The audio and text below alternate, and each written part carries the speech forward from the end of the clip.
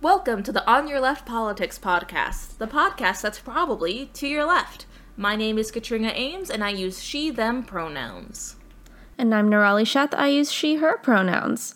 We are in your podcast feeds every Wednesday if you hit the follow button, so be sure to do that. I think you'll like us in your ears every week. I like us in my ears every week, so do that. It's great, and if you've already followed us and listened to us every week, first of all, we appreciate you. But we might appreciate you more if you checked out patreon.com/onyourleftpod. But only if you have the means to do so. So, what are we talking about this week, Nirali? So, this week we're talking about workers' rights and labor and stuff. Labor Day just passed, like last week, so that was a thing. I'm not wearing any white. Neither am I, actually. Happy fall. We did it. There's a lot going on around labor right now. There currently, the University of Michigan grad students who are also employees of the school are on strike, and so are nurses at the University of Illinois Chicago. And it's a lot. So let's get into it. Let's talk for a little bit about the University of Michigan's grad student strike. Listeners who have been with us for a little while may remember that a couple weeks ago we talked specifically about schools reopening and how that's impacting college students. We mentioned NYU food TikTok, and let me tell you, University of Michigan quarantine TikTok is just as depressing. Yeah, it's not pretty. Current graduate student strike is in protest of U of M's coronavirus protections, and they also want better policing, and about 1,000 student employees are going on strike, which is a lot. It is a lot, and a lot of people don't necessarily think of graduate students as employees, but a lot of the grad students I know teach undergrad classes and are researchers for a lot of the stuff that the university will put out. Grad students are an important part of academia and deserve to be protected and compensated fairly, and they shouldn't be forced to go back to work in an environment that is frankly not safe because of the pandemic and the lack of action that schools are taking to protect their academic community. Yeah, and especially U of M is a massive research university, and a bulk of that research happens with grad students, as in most big universities. Universities just rely on graduate students to do a lot of the work for them, while they get paid very little and also have to pay for their degree. So, yeah, it's bad. Striking for better coronavirus protections also protects the undergraduate students, many of whom have had to be quarantined because of their positive tests. There have been 59 people who have tested positive just in the last 2 weeks at the university's testing sites. And those students are made to quarantine in a building that was not well maintained, without access to food, and just have to stay there when there are also apparently pest problems. Yeah, it's not good. TikTok is proving to be a menace to universities because it's just exposing them and how badly they're treating students right now. It doesn't help that at University of Michigan, the student requirements in terms of coronavirus protections are minimal. And their coming back to campus return plan, it's just that face coverings are required, and you're expected to be tested before you move in. But off-campus students are not required to do any pre-arrival screenings. And it's just said that they're expected to social distance, but, you can't enforce an expectation, really. Unless you change how your classroom setup is to have smaller class sizes, do more remote learning. You can't enforce the 6 feet apart rule. We can't even get that at the grocery store. Yeah. And yeah, there's something called enhanced social distancing that they want people to do, which is basically the same thing as regular social distancing, from what I can see. So, yeah, it's just minimal requirements. Before we get to the demands of graduate students, we should say public employee strikes are technically illegal in Michigan, which is wild because you should... Striking is a form of peaceful protest that has absolutely moved most of the labor movement throughout history and is one of the very few reasons we have things like a 5-day work week limited to 40 hours, child labor laws, not being locked up in factory to die. A strike is denying someone, whether that be the public sector or private sector, access to our labor, which is one of the things that we have the most leverage over. And the contract with University of Michigan prohibits graduate student employees from taking part in any action against or interference with the operations of the university, such as failing to report for duty or the failure to perform their employment duties. So this strike is incredibly brave, and there could be a lot of pushback, including these students losing their jobs as graduate students or access to finish their degrees. This is a huge step they are taking to protect themselves and their community. Yeah, it's a massive risk. And the reasons that they're doing it are pretty incredible. They want a right to work remotely without documentation. They want resources for remote work and better representation in the decision-making processes of the university surrounding health measures and access to the health models motivating current policy. So they just want, evidence behind, why the university is doing what they're doing and transparency.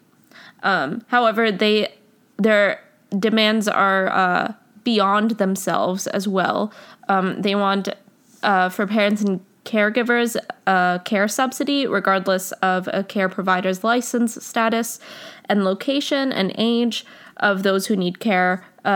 They want to allow for healthcare plans to be maintained and available, even during leaves of absence taken by anyone at no extra cost. Yeah, which I think this is really getting behind the idea of paid family leave and ensuring that you still have your health care should something tragic happen. Hundreds of thousands of people have died.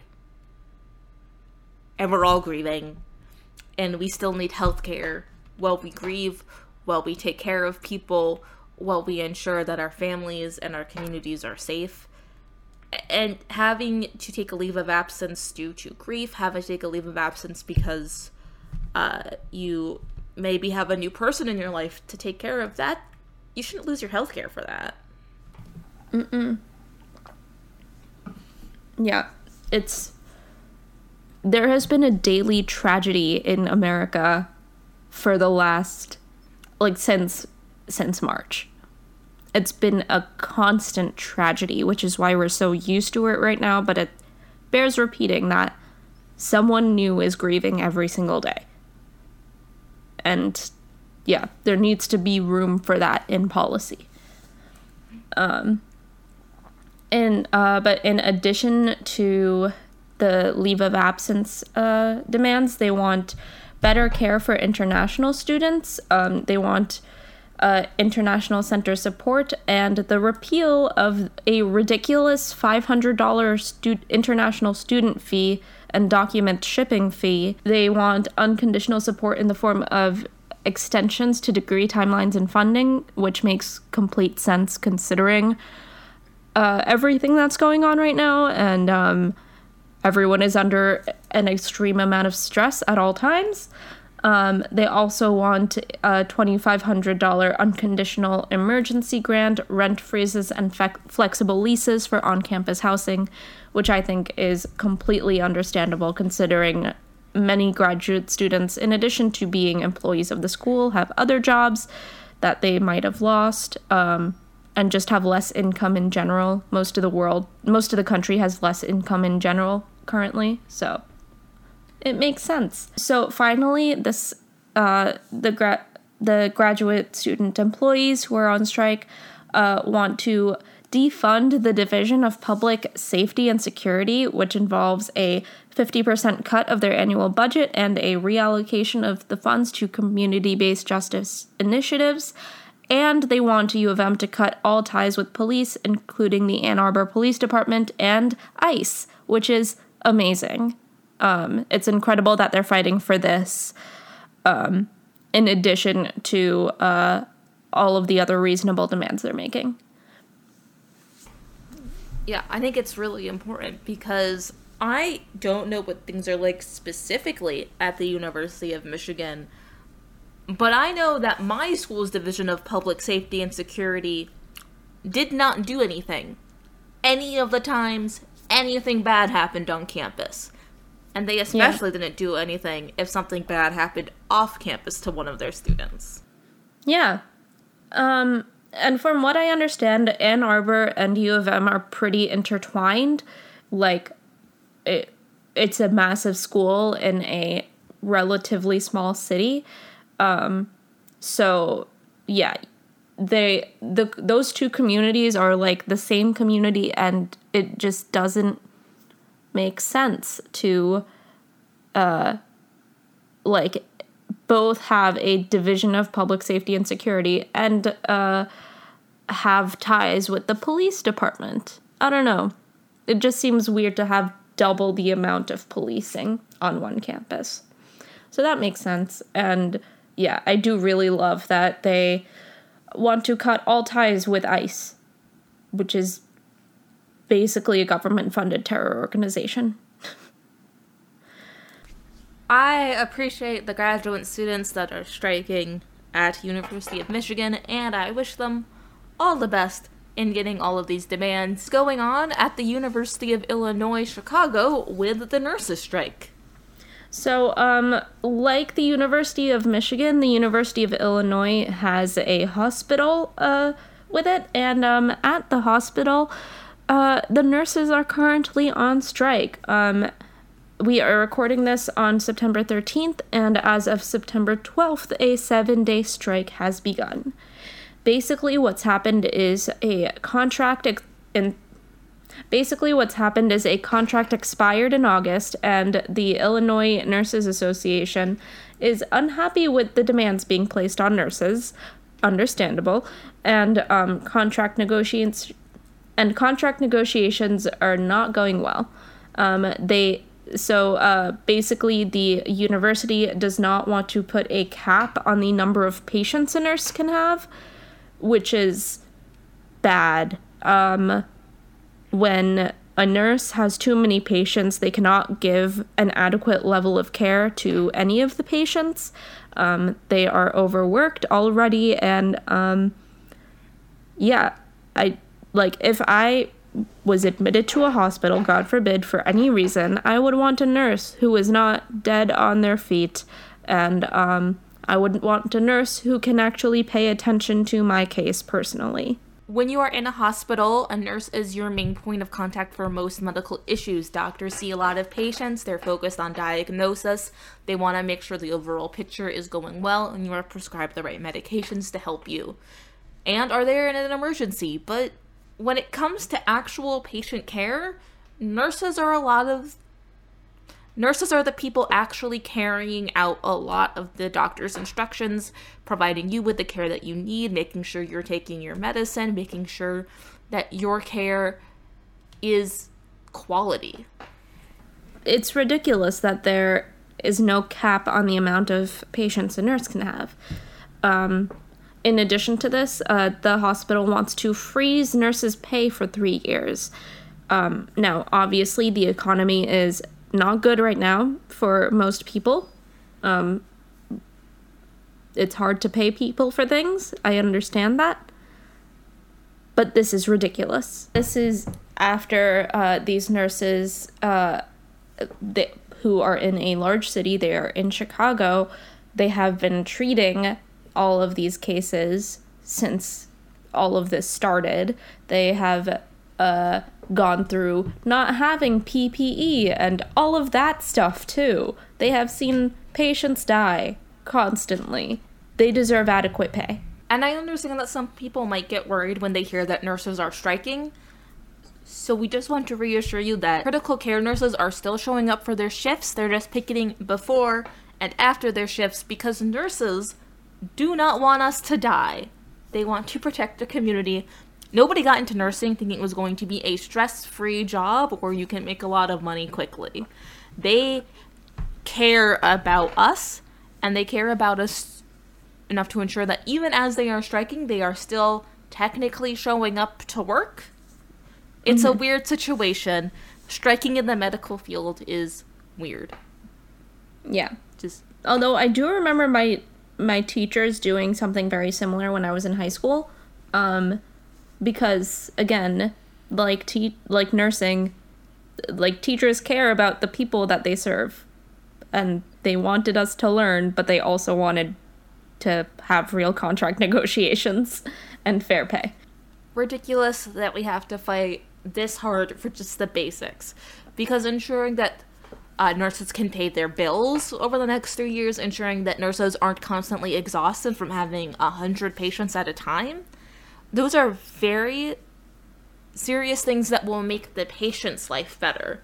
It will make the institution of healthcare better if we make sure that nurses are paid well and treated well. Yeah. And also, we talk about what's going on in the U.S. a lot, obviously. We're both American. We both really, really care about the U.S. and just, like, it's an election year. But it's important to note that this is a global issue. Currently, teachers in France are on strike because of the lack of protections they're getting in terms of the coronavirus. It's all over the world. These are very serious issues, and solidarity with everyone trying their best to balance getting fair pay and real protections for themselves with, like, serving the people that they want to serve, like nurses and their patients and teachers and their students. It feels like things are really, really bad in general because of the pandemic, but a lot of these problems existed before the pandemic ever came about. A lot of the reasons people are striking is because the pandemic just exposed inequities. We just kind of want to reiterate that labor rights in the United States has always been an uphill fight that has involved protesting and striking and collective action. Without collective action, employers would be able to treat their employees however they want. We wouldn't have weekends without unions fighting for it, and teachers wouldn't have salary increases or contracts without striking.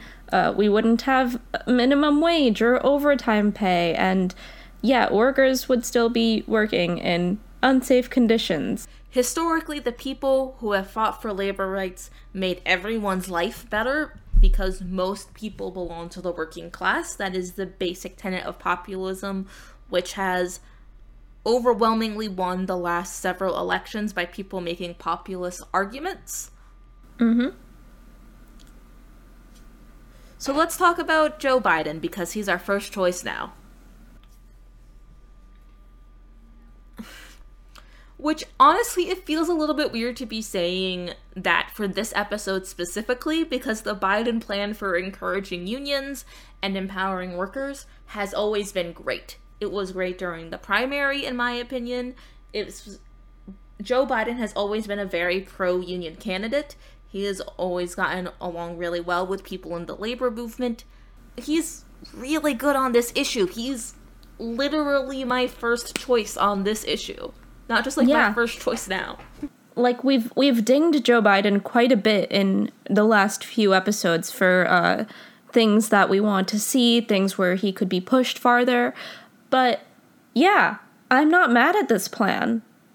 It's good. It's good. I am suitably impressed by Joe Biden. Wow. And I do think that some of these things have come from the party generally moving and trending leftward over the past few years. Like, I don't think some of these policies would exist if not for massive social movements led by Bernie Sanders over the last 4 years, and Fight for 15, and union organizers really pushing an agenda that was drawn on economic rights. Mm-hmm. Yeah. But Joe Biden's doing fine. Yeah. Let's get into it. There are 3 main tenets of Joe Biden's plan. It is to check the abuse of corporate power over labor, encourage and incentivize union organizing and collective bargaining, and to ensure that workers are treated with dignity and receive the pay, benefits, and workplace protections they deserve. Let's start with checking the abuse of corporate power over labor, because I think we've said this before on the podcast, but massive corporations scare us, and we hate them. Yeah, mega corporations, corporations that own the vast majority of a market, corporations that, like, terrifyingly run the world, no bueno. So one of the first things that Joe Biden is going to do is hold corporations and executives personally accountable for interfering with organizing efforts and violating labor laws. Part of this is from a bill called the Protecting the Right to Organize Act, which is shortened to the PRO Act. It's very positive. Nice. But this would mean it will put financial penalties on companies that interfere with workers' organizing efforts, and that also includes firing and retaliating against workers, something that we saw Amazon doing just a few months ago at the beginning of the pandemic, when their warehouse workers were trying to get safer conditions to deal with the pandemic. Holding people and companies and corporations accountable, holding them liable when they interfere with organizing efforts, including criminally liable when the interference is intentional, is really important because Jeff Bezos made so much money during this pandemic that if he gave every person employed by Amazon currently $105,000, he would have the exact same amount of wealth that he did at the beginning of the pandemic. Oh my god. That is so much money. I think he should be held liable for all of the harm he's caused. I don't even want to say how many years of pay that is for me. Oh my god. Yeah, I think we can safely say we're pro the PRO Act, you said it was called? Yep. Yeah. PRO Act. PRO Act. Also under Biden's plan to check the abuse of corporate power is to aggressively pursue employers who violate labor laws, participate in wage theft, or cheat on their taxes by intentionally misclassifying employees as independent contractors. So permalancers, y'all might actually be employees soon. That might be good. Companies constantly break labor laws when it comes to their independent contractors and their freelancers who they somehow require to work regular hours and output a specific amount of work every week and show up at their offices and tell them when and where they can work and how much they're going to be paid without actually negotiating a fair price of their labor, providing them any benefits. And that's wrong. Condé Nast, eat your heart out. Because, the most recent, pop culture thing that happened around this was all of the people of color at the Bon Appetit test kitchen getting paid nothing compared to their white counterparts, and they were all independent contractors. So, yeah, very relevant. In some cases, literally being paid nothing. Mm-hmm. It's not okay. Will we name a company for every single point we make? Probably not. No. But we might try.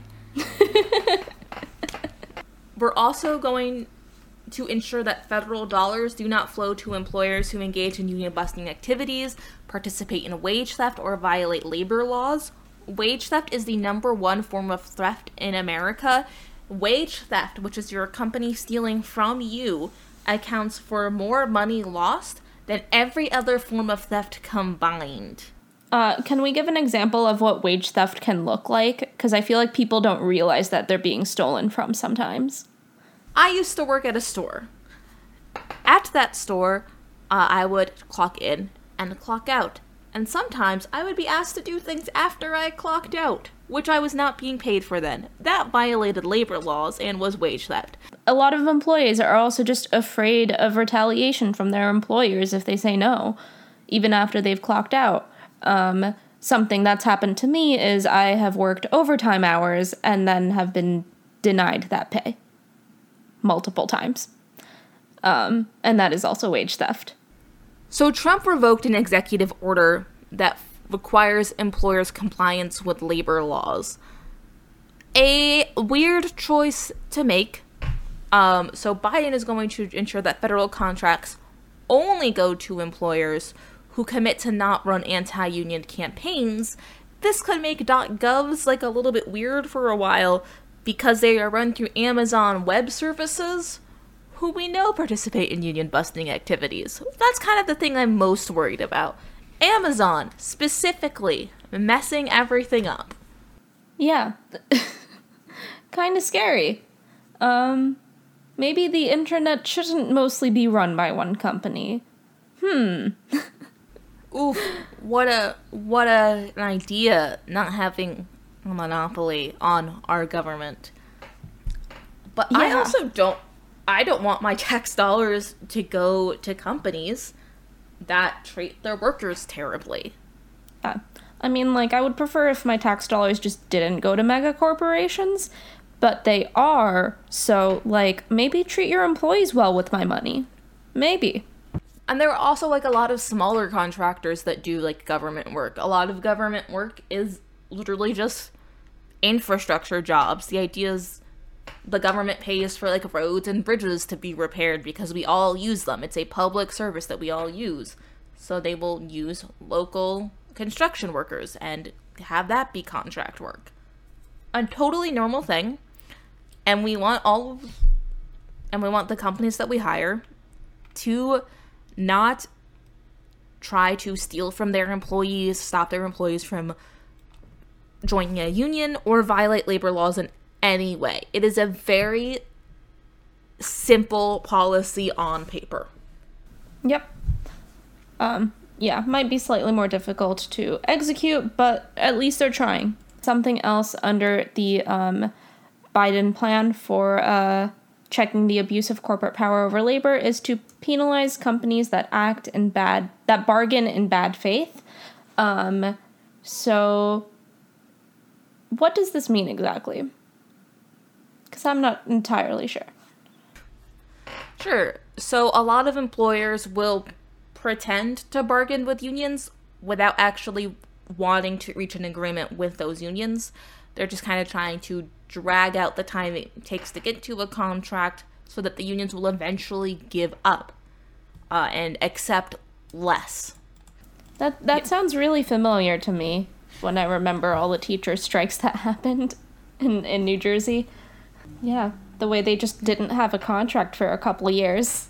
So this would require companies to pay a penalty and a fine. This is also something found in the PRO Act, and protecting the right to organize, is should force any employer found to be bargaining in bad faith back to the negotiating table, back to actually spending time with the union representatives and trying to get things done in a way that it works for everyone and protects people and gives people good pay and working conditions. Joe Biden wants to make companies pay for stalling negotiations and not actually giving us anything and just stalling for time in the hopes that we give up. Yeah, they don't want massive companies to fight a war of attrition with unions, and I think that's great, because unions are usually fighting for employee rights, and companies are usually fighting to just not pay people. Companies love profits. That's the entire idea behind a corporation. Moving on, let's talk about encouraging and incentivizing union organizing and collective bargaining. First up, Joe Biden wants to make it easier for workers who choose to unionize to do so. Because right now, like, we've all seen stories about workers facing a battle of anti-union intimidation, intense employer opposition when trying to organize a union. There is a whole show on network TV called Superstore that is literally just about workers being abused while trying to form a union and having to go through these huge intimidation tactics. Great show. Bearing zero similarity to a mega corporation whatsoever.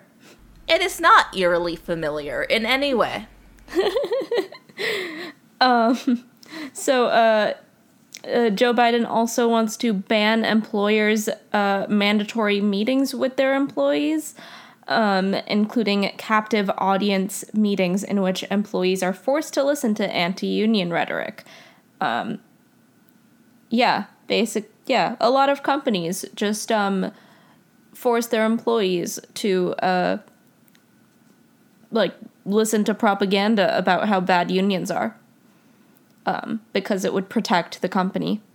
Yeah, and just to be clear, when workers are in those mandatory meetings about how bad unions are, the company is choosing to spend time and money paying you to go to that meeting about how bad unions are, instead of whatever your actual job is, and the job that you perform, your labor, makes them money. Which means stopping unions makes more money for the company and gets more profit than your actual labor does. That's how scared they are of unions. And it's literally all they're scared of is their employees fighting for better lives. One thing that will also help stop this waste of time is reinstating and codifying into law the Obama-Biden administration's Persuader Rule, which requires employers to report not only information communicated to employees, but also the activities of third-party consultants who work behind the scenes to manage employers' anti-union campaigns, because there is so much money made from breaking up unions and doing anti-union activities that there is a whole other industry dedicated to it. That's terrifying. Another thing Joe Biden wants to do is stop employers from stalling initial negotiations with newly formed unions. The most recent example of that I can think of is the BuzzFeed union that formed. BuzzFeed employees formed a union, and BuzzFeed just refused to meet with them for a while, like a good long while. So then the companies didn't have to listen to their demands or negotiate with them, and yeah, it was bad. So this would be good. Yeah, refusing to recognize a union doesn't actually do anything except make all of your employees mad at you. Yeah, pretty much. It keeps things the status quo, but a lot of your employees are probably talented enough that they could leave and do something else, because if your employees already joined the union, that's the thing. They are already part of a union. You're not doing anything by trying to see if it'll go away in a little bit, because they won't.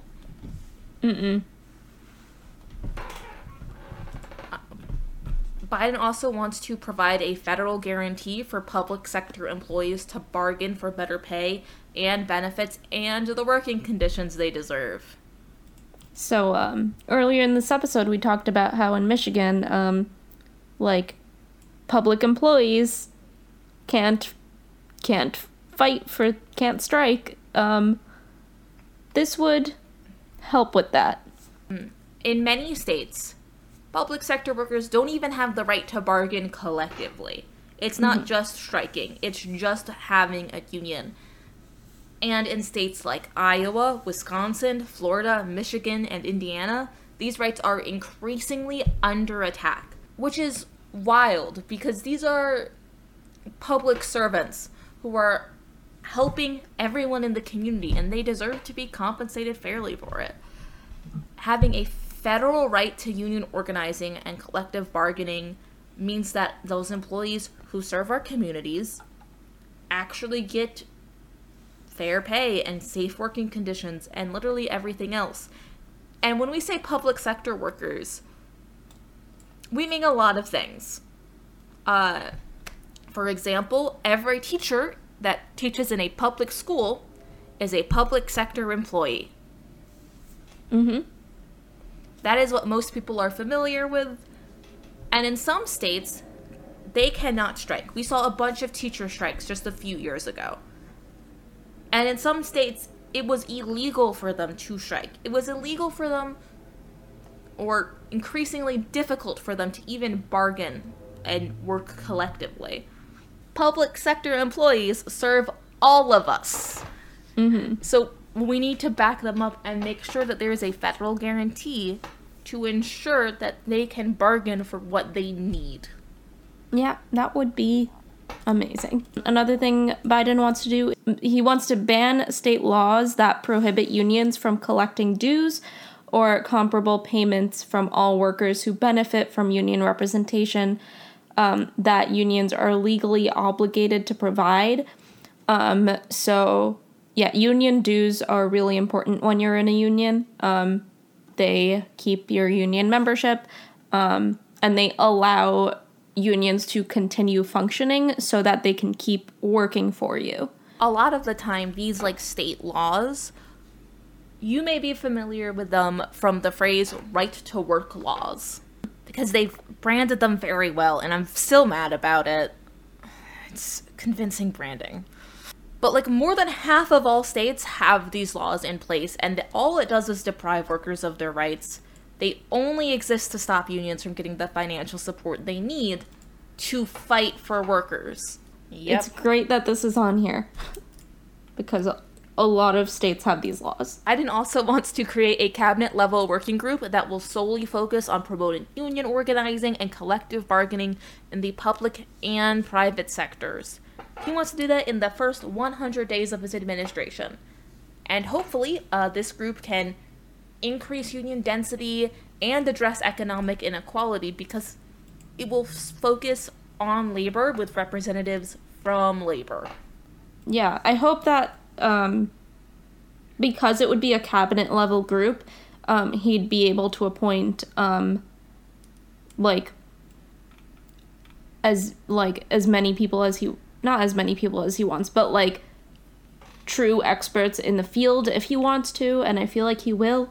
And because they're cabinet level, they would pretty much have direct access to the president and be able to really get things done, and that would be amazing. Another point is that Biden wants to ensure that workers can bargain with the employer that actually holds the power, including franchisors, and ensure that those employers are accountable for guaranteeing workplace conditions.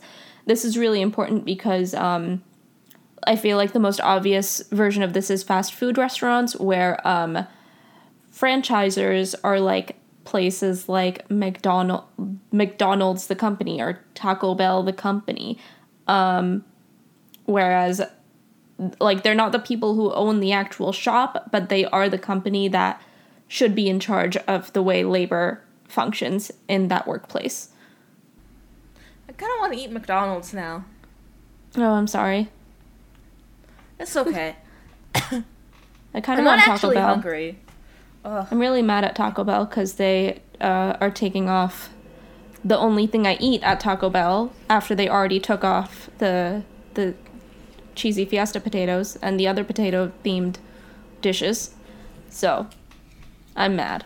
Look, I think after we, finish saving the country or the soul of the nation or whatever, we should save the Mexican pizza. We should save the Mexican pizza. It is good.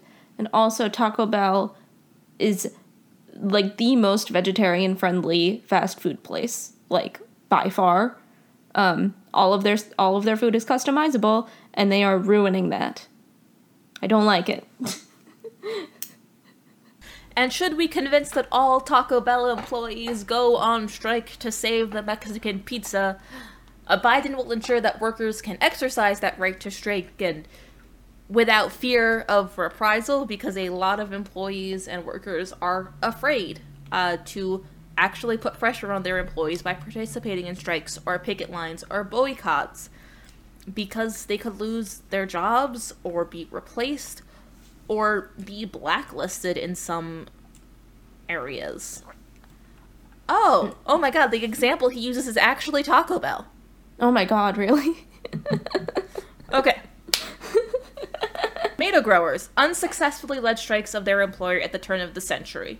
I kind of remember this as being, oh, I cannot ask for extra tomatoes at the fast food place. Was I upset? Yes. I was 10 and I was mad. Understandable. I like tomatoes. So they successfully boycotted Taco Bell and other fast food giants who bought the tomatoes in order to gain better wages and working conditions. So This would protect employees and workers who are facing really high barriers to exercising their right to strike and don't have a lot of resources to sustain strikes for a long period of time, and helping them actually bring pressure to their employees, bring pressure to their employers without being penalized because they aren't actually protected, because low-wage workers are replaced. So what I'm hearing is that the actual employees of the farms boycotted Taco Bell. Yes. And then Taco Bell was like, yo, we're not getting any business because you're being a crap employer. Be better.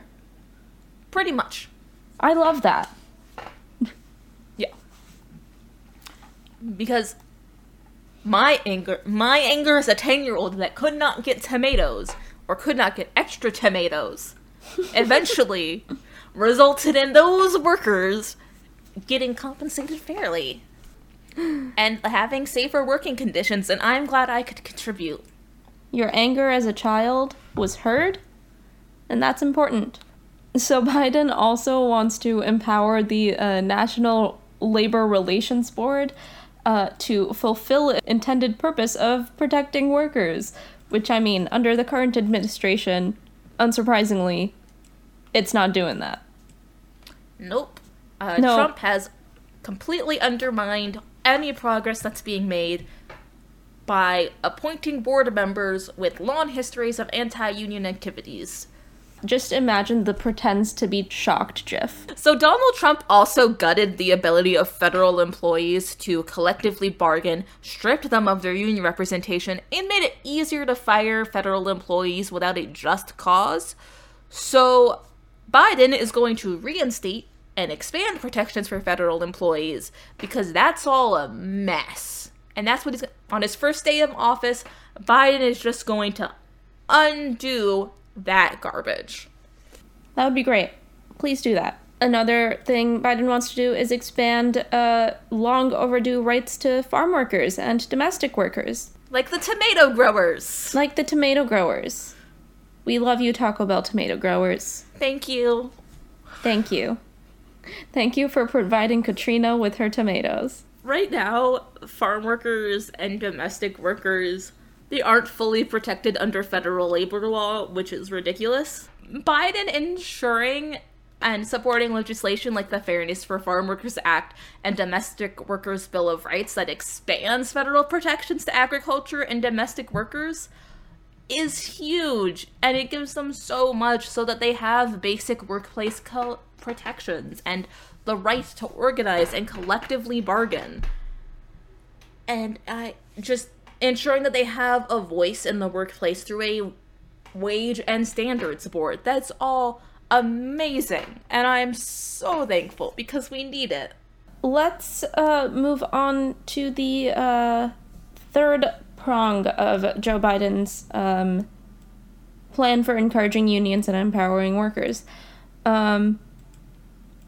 So in this part, Biden wants to ensure that workers are treated with dignity and receive pay, benefits, and workplace protections they deserve. So the first thing Biden wants to do, which is largely thanks to the Fight for 15 movement and Bernie Sanders, is increase the federal minimum wage to $15. Fantastic. So happy. So That happy. that is double what the current minimum wage is. Everyone deserves a living wage. Biden also wants to invest in communities by widely applying and strictly enforcing prevailing wages, which is kind of a confusing sentence. So, the prevailing wage is the wage earned by the median worker in the same occupation in the same region. It kind of puts it on by making sure that people kind of make what is fair, and ensuring that like federal investment in jobs is covered by the prevailing wage protections.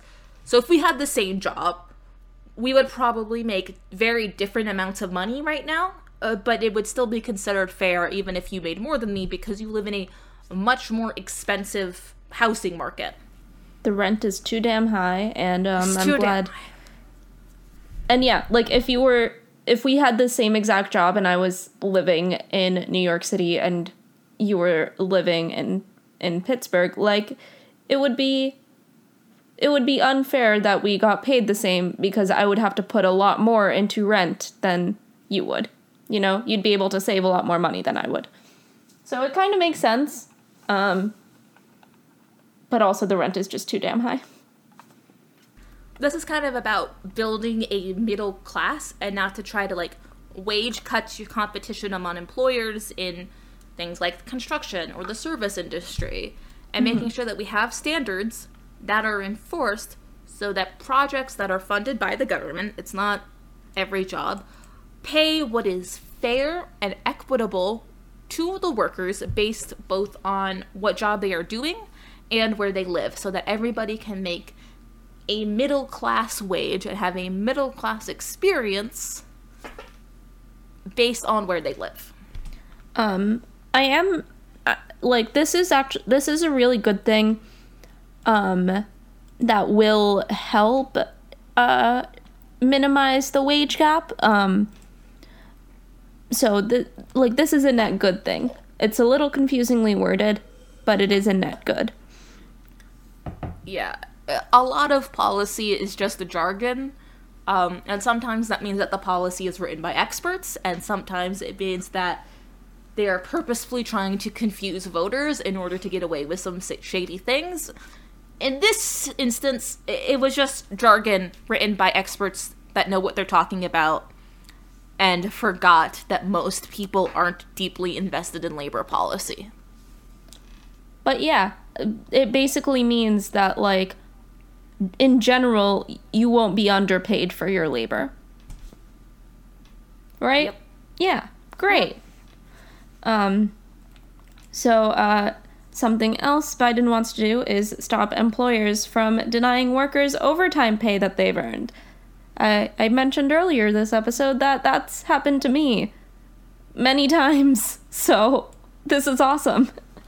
Yeah. Not paying overtime is wage theft. It is wrong. And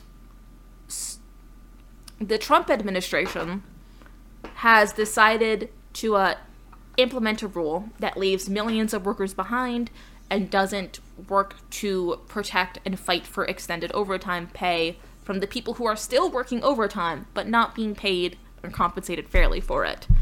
And just since Trump walked away from absolutely protecting all of us and all of the working class, people have lost $2.2 billion in foregone overtime wages. You should have never been denied overtime pay. I think that's what I'm really saying. Yeah, I would log my hours, and then I'd get questions about what I was doing during those hours. And I would show them proof of what I was doing during those hours. And then they'd be like, no. We also want to ensure that workers in the gig economy and, other independent contractors receive the legal benefits and protections they deserve. There are a lot of people I know that have turned to, the gig economy and started driving for DoorDash or Uber Eats or another company that hasn't sponsored us yet. So we actually don't have an opinion on them other than maybe they should treat their workers better. Mm-hmm.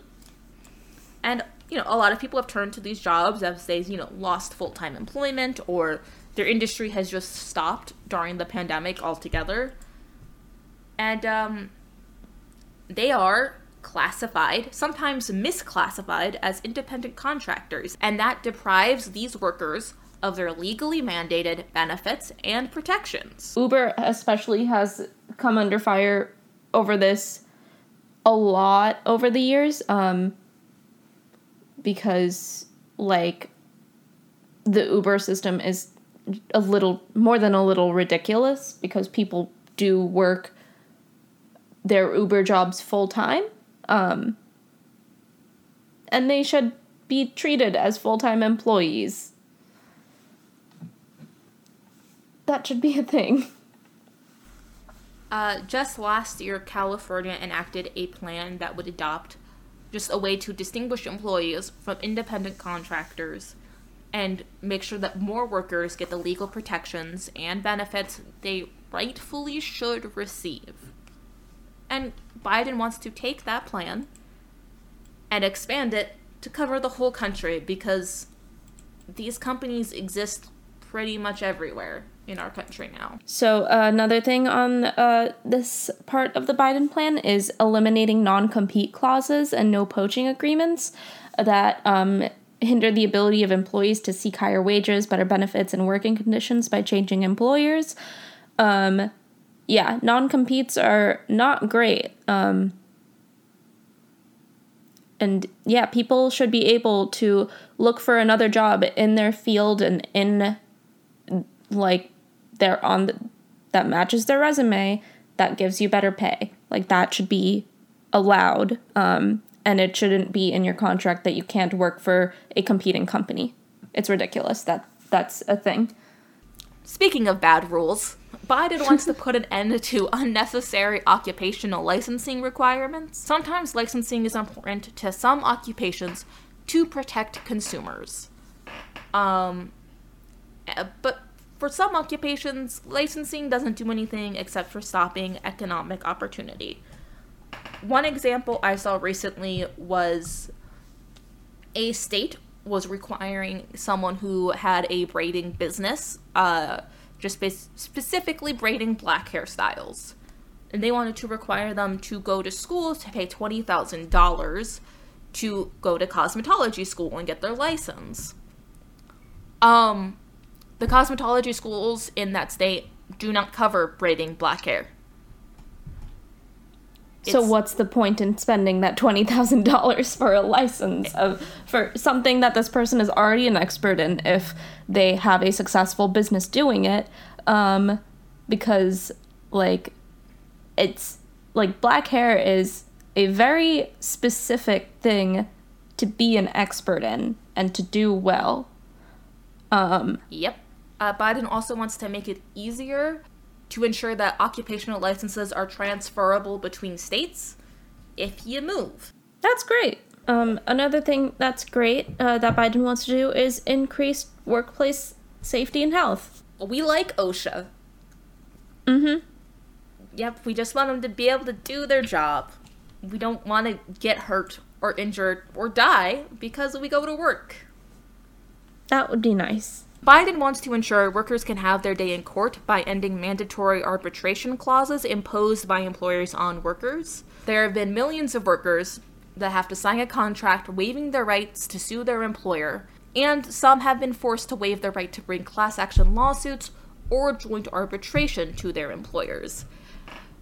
I personally am most familiar with these policies as it relates to sexual harassment problems within the workplace. Policies that companies sign saying that you can't, sue them also allows these employers and workplaces to have a culture in which people are treated terribly and are consistently undergo sexual harassment or even sexual abuse from their bosses day in and day out, and the only way they could maybe get justice is force arbitration with the person they are accusing of, consistently harming them, and there is usually no legal action taken. At best, you might get a settlement. Yeah, it's horrifying that this continues to be a problem and that employers continue to allow it to be a problem. But I am glad that this policy would allow people to actually seek justice for the harm that was done on them. And speaking of seeking justice, Biden also wants to expand protections for undocumented immigrants who report labor violations. Undocumented immigrants are constantly terrified of reporting anything to anyone in the government for obvious reasons. Because of this, employers take advantage of undocumented employees.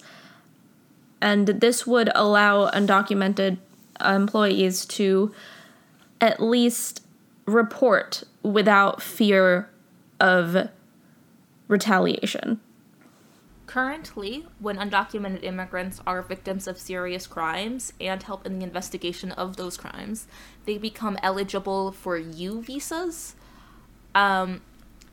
And Biden wants to further extend those protections to victims of any workplace violations of federal, state, or local labor law. And I think that's great. It's already something that is technically in a place, and ensuring that it also covers labor laws, because the violation of labor law is a serious crime. That I just want to protect people and build a society where we're not constantly in danger. That's all. Yeah. There's a lot to be done in terms of protecting undocumented immigrants. We've mentioned before that we would like ICE to be abolished, but this is a step in the right direction. So, what else would we like to see from the Biden plan that's not currently included in it? So there were a couple of holes that I saw in the plan. A couple of groups of people that weren't really being acknowledged in the Biden plan that I would love to see. As you probably know, fires are currently raging across California once again. And the people fighting those fires, a lot of the time, are prisoners, are people who are currently in prison and are fighting fires and being compensated virtually nothing for it. It would be great if there was adequate compensation for them, and adequate protection for them. Firefighting isn't the only thing that prison labor gives us. There is a lot more. And it would just be great if prison labor wasn't treated as slave labor and they were given adequate compensation and adequate protections and treated the same in society as any other employee. Yeah. I have a couple things I want to say about the firefighter problem. On August 24th, 2020, CNN reported that California's early release inmate program is causing a inmate firefighter shortage because the state released nonviolent offenders early due to the pandemic, because prisons are hotspots. You're all packed in very closely. You're not guaranteed soap. But California's reliance on prison labor to fight fires is not a labor shortage. It just means that they don't have a good enough firefighting system because they're not compensating or protecting them. Also, just yesterday, Gavin Newsom actually signed legislation allowing a pathway for inmate firefighters to become professional after release, because it used to be illegal for these firefighters who were prisoners to actually become firefighters after they were released, and that was weird and wrong. Yeah, because you're not supposed to have a criminal record if you're hired as a firefighter, right? Yep. Except most of the people fighting the fires have a criminal record because they are in prison. I hate it. Yep. I'm glad Gavin Newsom signed that. Yep. Hopefully we won't have a firefighter shortage anymore, since someone who has these skills to do it will now actually be able to do it professionally. The bill does exclude some crimes from being able to become firefighters. people who are convicted of murder, kidnapping, rape, or any other felony that is punishable by death or life imprisonment. They can't become firefighters still. Another thing that I would like to, that I don't really expect from the Biden administration, but I would love to see, is some protections for sex workers. A lot of sex work is currently criminalized in the United States, and therefore there aren't any protections for them. And it would be nice to see them acknowledged and protected. Yeah, I also don't expect this out of a Biden administration, but I would love to see it. I think this is something that's more likely going to have to be fought for state by state. Making sure that we have strong labor laws, that we have workers' rights, often means protecting the people who are most vulnerable. That means protecting the farm workers that are large and domestic workers that are largely immigrants and people of color. That means protecting prison labor who are in a system where it is easy to abuse them or force them to work without being compensated anything lots of the time, or being compensated very little to make things, from doing things from fighting fires to, in New York State, making hand sanitizer. Yeah. Services that are needed and that they deserve to be compensated fairly for. And that also means fighting for sex workers, because it is a profession where workers can be abused very easily, that lots of institutions criminalize just for them having the job that they do, and that a lot of people participate in, if not as a worker, then as someone who consumes the product they create. Yep. So we need to protect and fight for everyone, and that means fighting for the most marginalized within our communities. Yeah. And and a lot of people who are marginalized have to turn to sex work in order to make money, and that should be acknowledged too. A lot of trans women, a lot of people of color, a lot of undocumented immigrants have to turn to sex work because they have no other choice, and they need to be protected. All right, so how can we act? As of this episode being posted, there are 48 days until the November 3rd general election. You've made your plan to vote. You've asked your friends about their plans to vote. You've signed up for a mail-in ballot if that is a thing you can do in your state, and you probably know who you are voting for at the presidential level at least. Your challenge today is to look up a sample ballot of your district and find out who you are voting for in your congressional races, in your state legislatures, and any other local offices that will be on the ballot this year. Then tell someone why you are voting for that person. Just talk about a reason you like this person who is not running for president. Talk about down ballot races. They are extremely important. They will direct your community the most. Yeah, it's really important. Please look into who you are voting for in those down ballot races. Yep. They're not as shiny as the presidential race, and we understand that. But I really desperately want to flip Pennsylvania state legislature because in 2010, the Republican Party controlled the legislature, and they made what has been labeled the most partisan gerrymandered election map ever. It's actually hard to get that title. There's some ridiculous gerrymandered maps.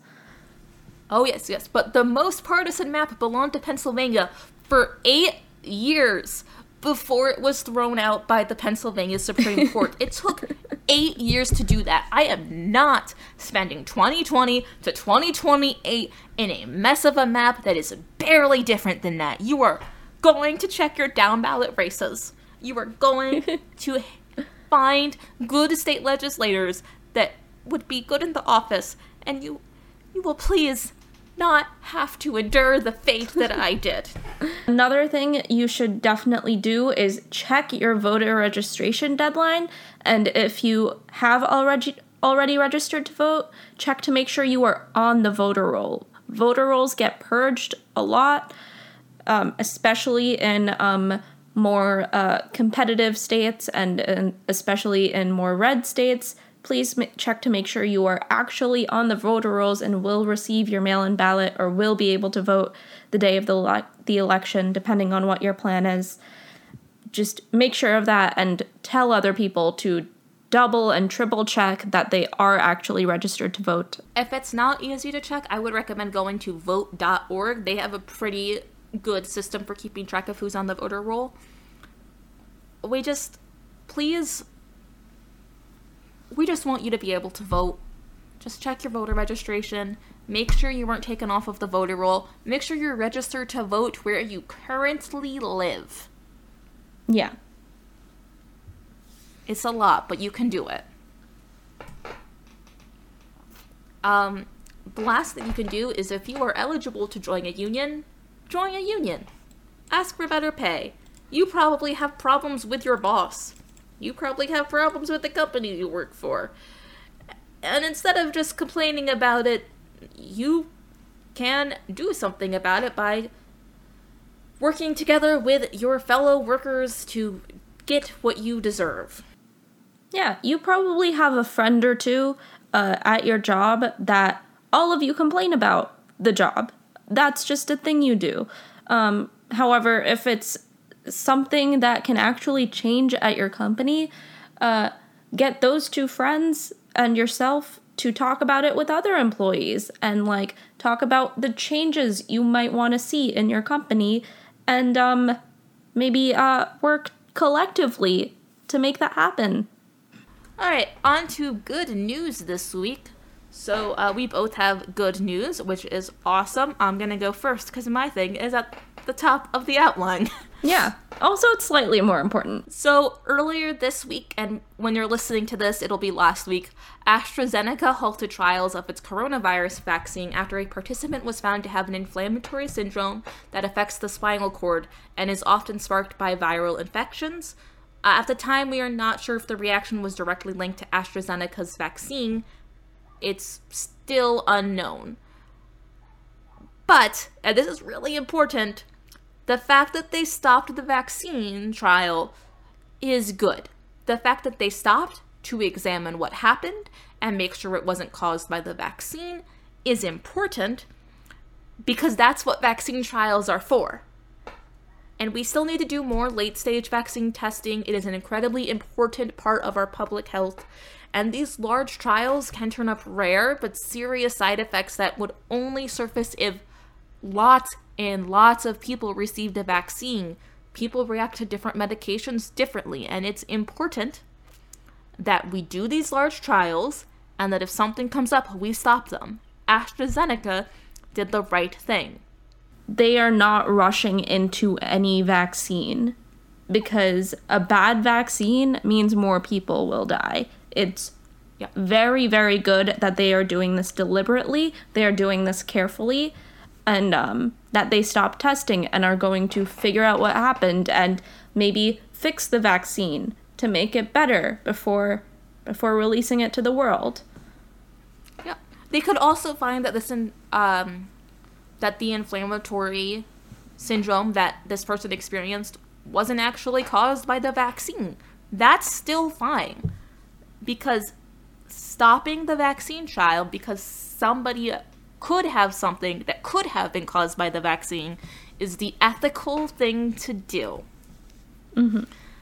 It doesn't mean vaccines are scary or bad. It just means that scientists are doing their best to try and protect us and are behaving responsibly if it seems like something is going wrong or could be going wrong.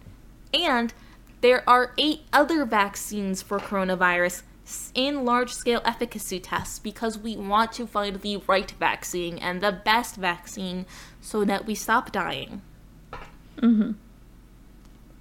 Yeah. What's your fun good news? So, the day this releases is a Wednesday, and this Wednesday, Taylor Swift is going to be performing the song Betty at the ACMs, and it is going to be released as a single. Betty is a song allegedly from the perspective of a boy who is asking for forgiveness for cheating on a girl. However, Taylor Swift is singing from the perspective of someone who wants to kiss girls, and that makes me very happy as a gay.